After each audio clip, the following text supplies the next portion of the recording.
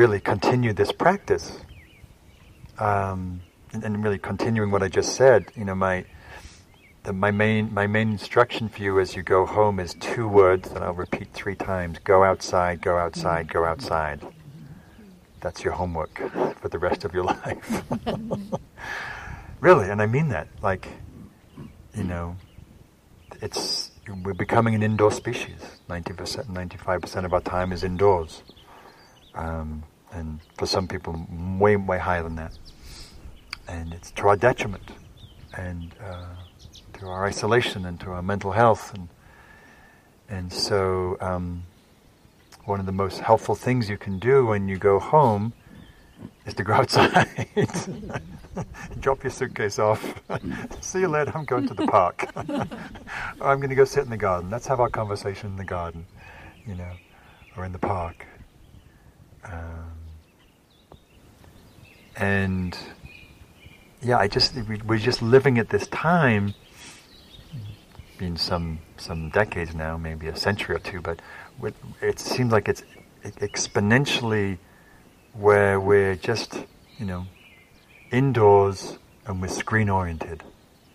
Right? Our attention is, 18 inches in front of our face most of the time. Right? Very unnatural for all of our human history. And so just that, just open the window, open the door, sit in the garden. I'll if I've got a long phone call coming, I'll go for a walk around my neighborhood. I live in a sort of urbanish neighborhood with views of water. And I take my laptop onto my balcony, into my scrub little yard, into the park. I'll take it to the beach. I take it up the hill. Just getting outside, because it's just different. When I'm working on my laptop in my office, and I'm working my laptop with that view, it's very different. It's contextualized. I'm realizing, I'm part of this vast, beautiful web as I'm doing my email. So it sounds sort of almost silly to say that, but it's important. Just as immersing as we've done here for a week, right? It's saturating, but we can draw elements from this retreat in our lives. You can take your practice outside, right? Bundle up like we all now got our little cozy layers on. I bundle up, I put 3 layers of wool and 2 down jackets, even though I live in Northern California, but it's foggy and windy and freezing in the morning. Damp. And I bundle up, I put my woolly hat on, I have my cup of tea, and I watch the sunrise. And it's beautiful, So the 2 main things that will connect you with the essence of the retreat is your contact with nature, however you do that, and your meditation practice in nature. Whether that could be mindful meandering around your neighborhood, maybe not around your neighbor's garden, maybe, I don't know, unless you've got friendly neighbors, but just imagine you all meandering in your neighbor's gardens. Ooh, I'm just going to touch this rose. I can smell this ponderosa tree. And they call the cops.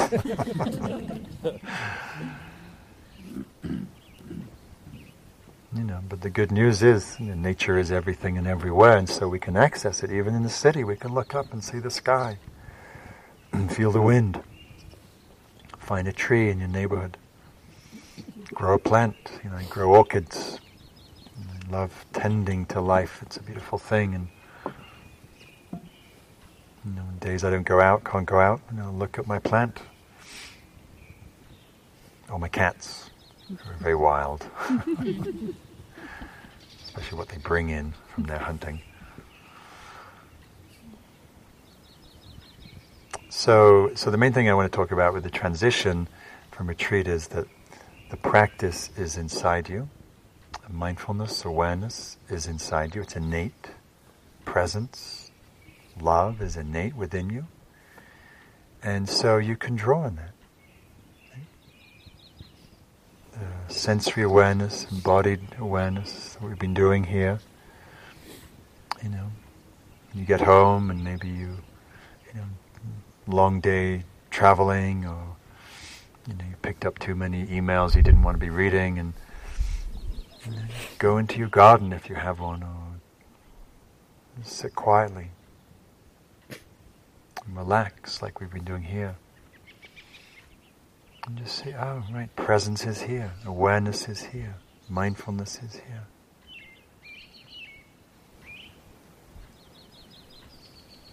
So the practice is within you, and as the phrase goes, mindfulness is easy, remembering to be mindful is difficult. That's why practice makes us more, remember more. It's more likely to arise. So we've done a lot of informal practice here, meandering, and just being abiding in awareness, walking, meandering, sitting on the porch, looking at the sunset. Right? So I really want to invite your informal practice. Right? That, yes, it's nice to sit in meditation. It's nice to have a regular practice. Some of you do. Some of you have don't, and some of you have a regular once a year practice. But there's so many more hours in the day than the hours we put our bum on the cushion. So drawing on this relaxed presence, ordinary awareness. I did a self-retreat a few months ago in Bolinas on the California coast.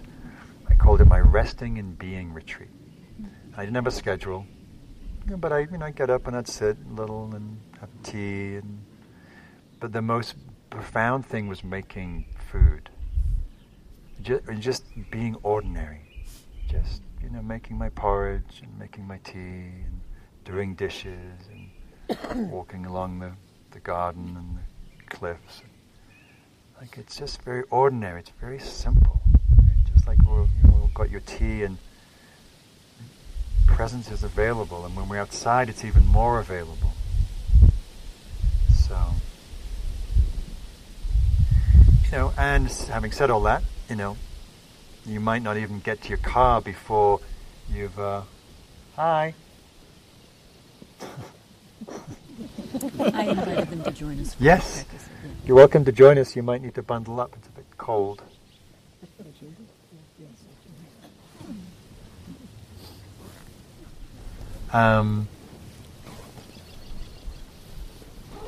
Hi.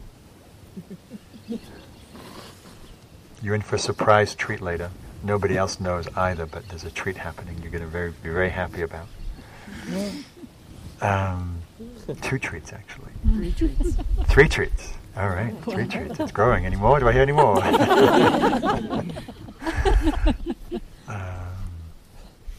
So, this is a very meandering going home talk. We have the sunset, though. You have the sunset. Exactly, right. 4 treats. Yeah.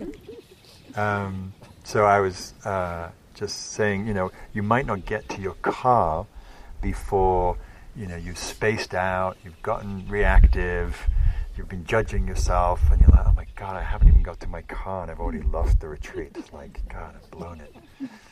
Maybe you can't find your keys, and then you realize, oh, the car doesn't have keys anymore. It has some kind of other fancy pants thing because they don't have keys anymore, And then you realize, oh wow, I've gotten really reactive. Wow, I got really triggered then. Oh, wow, look at that. I'm really on my case. Oh, well, that's painful. Oh, maybe I should take a breath. Feel my feet on the floor. Oh, look at the sky. Oh, there's a lot of space. Oh, spaciousness, right. That English dude, he was always on about spaciousness. Oh, all right. When I look at the sky, the anger seems to recede. Oh, spaciousness. Oh. Maybe he's onto something. Spaciousness. So, just like here, we space out, we just lose awareness 1,000 times a day, and we come back, we return. Short moments many times, short moments many times. You're driving and you're spacing out and you come back, and you space out and you come back. And you worry and you space out, and you plan, you space out, and come back. The present moment is infinitely forgiving.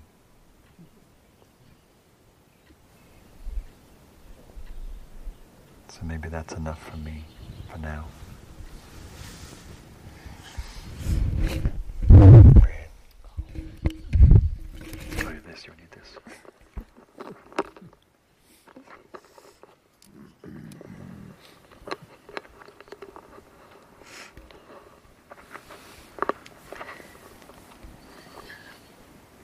So we've been hearing that phrase about single moments many times. And there can also be a slight word change, which is simple moments many times. And so that this doesn't have to be super complicated and you have to set up a room and do all these things and, all of that. You might even find yourself missing ants. Like out here, they're crawling on you and they're like, you're having this thing and then you're at home, you're like, where are the ants? I don't need the whole thing. One of the things about being out here and then going home is that when you're surrounded by human-made objects, almost 100% of them have some kind of human-based function. And that is giving your system the information of you have to have a certain kind of human-based function on the planet to be of worth and of use. And so I would just encourage you to remember that there's this whole planet of function that you are part of that doesn't have to be, okay, now I have to hold the water. Oh, now I have to do this. I have to do this thing or I have to find the thing I'm supposed to do. You can relax into your mere existence is part of this function of being human. And there's something super sweet about that. Like this idea that the meaning of life is the experience of being alive. I think that was maybe Joseph Campbell. But the meaning of life is the experience of being alive. And so that aliveness can be remembered by seeing an ant or just the birds on the top of the trees, things that are simple. Because we're often going back into a place that visually looks the same as when we left, I would invite you to do this odd thing, which is to change one thing, to make your environment slightly different. And it doesn't have to be a big thing, it's just something that's going to change the attention in some way so that it's not you're just dropping exactly back in and you get this state-dependent memory.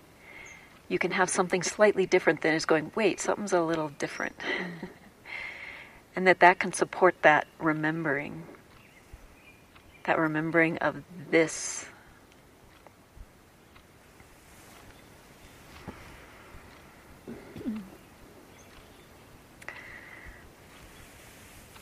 I also want to just mention, which you have heard before if you've been on retreats, which is to have some care around talking to other people about the retreat, especially in the first few weeks, because it's often the case that other people don't get it when you say, and then there was this bird. And you're like, don't you get it? And they don't get it. And so then that puts something back into you where you're like, oh. And so to really like hold in some way the preciousness of this and let it continue to work inside of you.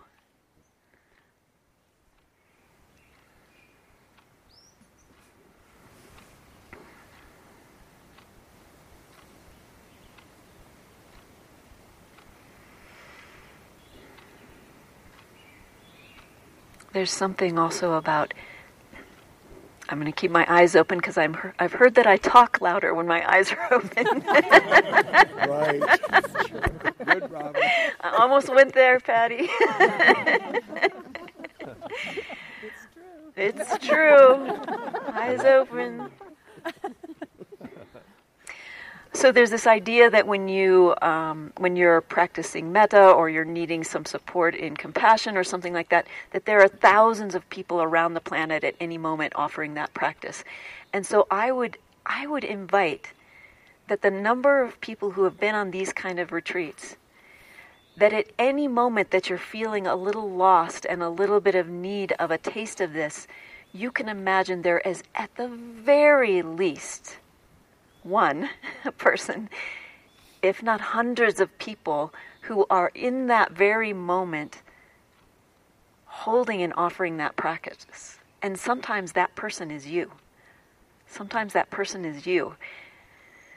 It's that practice of, may my practice be of benefit to all beings, and sometimes being on the receiving end of that.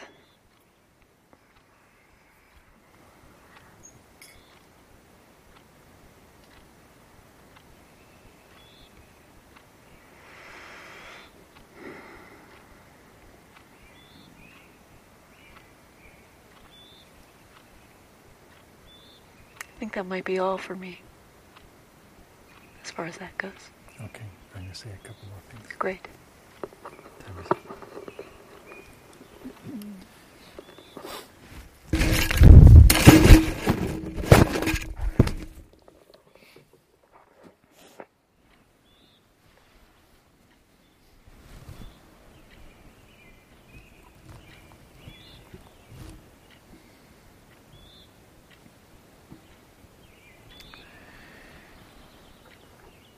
So one of the main functions of a retreat is that it re-inspires us. It re-inspires our practice. It re-inspires possibility. It re-inspires potential. And that's often why we come back to retreat, because we feel like we've lost our way. We're kind of not sure what we're doing. What's the point? And it's a beautiful thing to be inspired. Anybody feel inspired about your practice? Yeah, it's kind of what can happen. But like everything, it's impermanent, and it will fade. It's kind of a good business model because it just means you just have to keep coming back. Terrible thing to say. Anyhow, but it begs the question for me, because people, it's one of the most common questions I get asked as a Dharma teacher is, how do I maintain my practice? How do I maintain a daily practice? It's hard to maintain the motivation and discipline. And my answer is slightly counterintuitive. Is I say, well, what will support that is knowing what inspires you. Staying connected with what inspires you. And that might be being connected to the Buddha, or to the teachings, or to teachers, or to community like the one we have here, or to nature Dhamma, or to listening to Dharma talks and Dharma Seed. Most of the talks that we gave here were uploaded to Dharma Seed. Find some, and particularly, like for me, I like to find teachers who challenge me. And the Dharma is very challenging, right? It's a very sort of uncompromising and sort of somewhat idealist sort of framework. And so find teachers who stretch you, who stretch your understanding, who challenge you to, grow your heart or open your mind, or to really burrow down into, some of these wisdom fruits. And you don't even have to like them, but they can be brilliant teachers. I want to my first teachers was very challenging and pokey and rubbed people the wrong way, and but was a great teacher of emptiness. I'm eternally indebted to him. And was confronting me many times, challenged me, and really got me to practice, got me to look, got me to, yeah. So just knowing what inspires you, and really making that a priority, you know.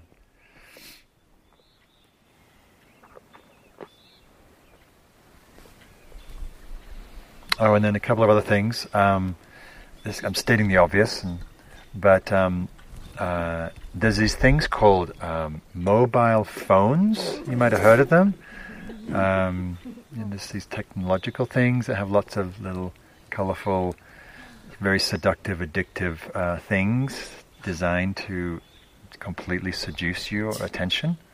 And they've had billions and billions of dollars designing that addictive quality.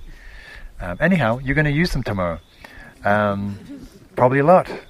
And there's lots of things on there that will probably, be entertaining and maybe a little annoying and maybe overwhelming. And my suggestion is you just like use sparingly. Of course you want to get out and you probably want to check, your messages and see, just catch up with friends and, family and, you check in what's going on. But you don't need to read all 279 emails and all that's on your Slack channel and whatever else you're using, So try and reorient to that slowly. If you have cell phones, you bring them to the meditation tomorrow morning. We'll do a little cell phone practice. It's important, right? This is such a big part of our life for many of us, right? Whether it's our phone or a computer or tablet or both or three, and we need to, and especially when we leave retreat, it can be very dizzying because our certain kind of functioning part of our brain has gone offline. So go slowly with that. Go slowly with the news if you can. I'm happy to say that. I'm not happy to say, but there's nothing of major. I can't say that either. It's business as usual in the world, and but nothing sort of cataclysmic that we would be duty bound to notify you about or warn you about. So that's good news. I mean, it's not great news, but technology, media, and then just to also be patient with yourself. Sometimes when you leave retreat, we can feel a bit slow, and also we can feel lonely, we can feel depressed, sad, and particularly we can feel the longing for the wilderness, longing for beauty, which we might not have in our where we live. And so getting home, sometimes we can feel a bit disoriented. We get home, it's like, well, there's my desk, and it just can feel odd. And so just be kind with yourself, because it can take a couple of days to get up to speed. And so be patient. You might go to the supermarket and you go to, I don't know, Whole Foods or something, and you need some milk, and it's like, oh my God, there's 75 kinds of milk. I'm going to just have black tea. I'm just going to, it's dizzying. So be kind, be slow, be patient.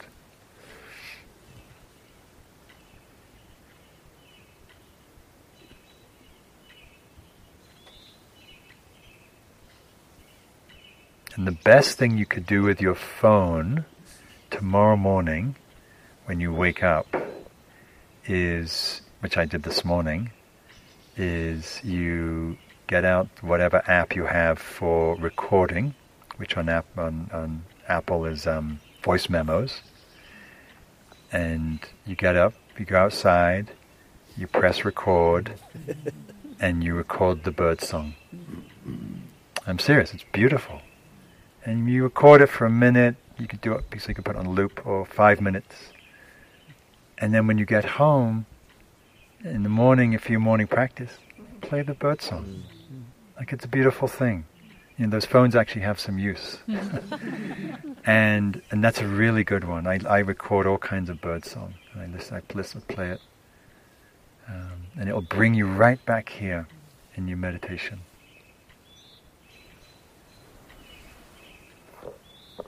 Okay, so that's enough of that for now. And then as Chogyam Trungpa used to say at the end of some of his teachings, he'd say, good luck.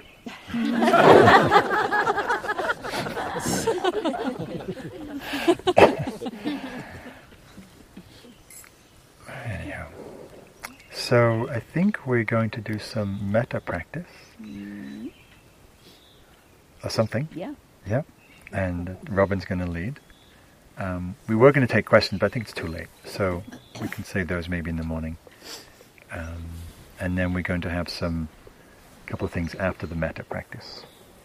Some chanting.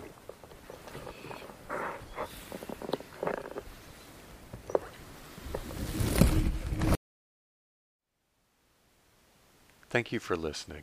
To learn how you can support the teachers and Dharma Seed, please visit dharmaseed.org/donate.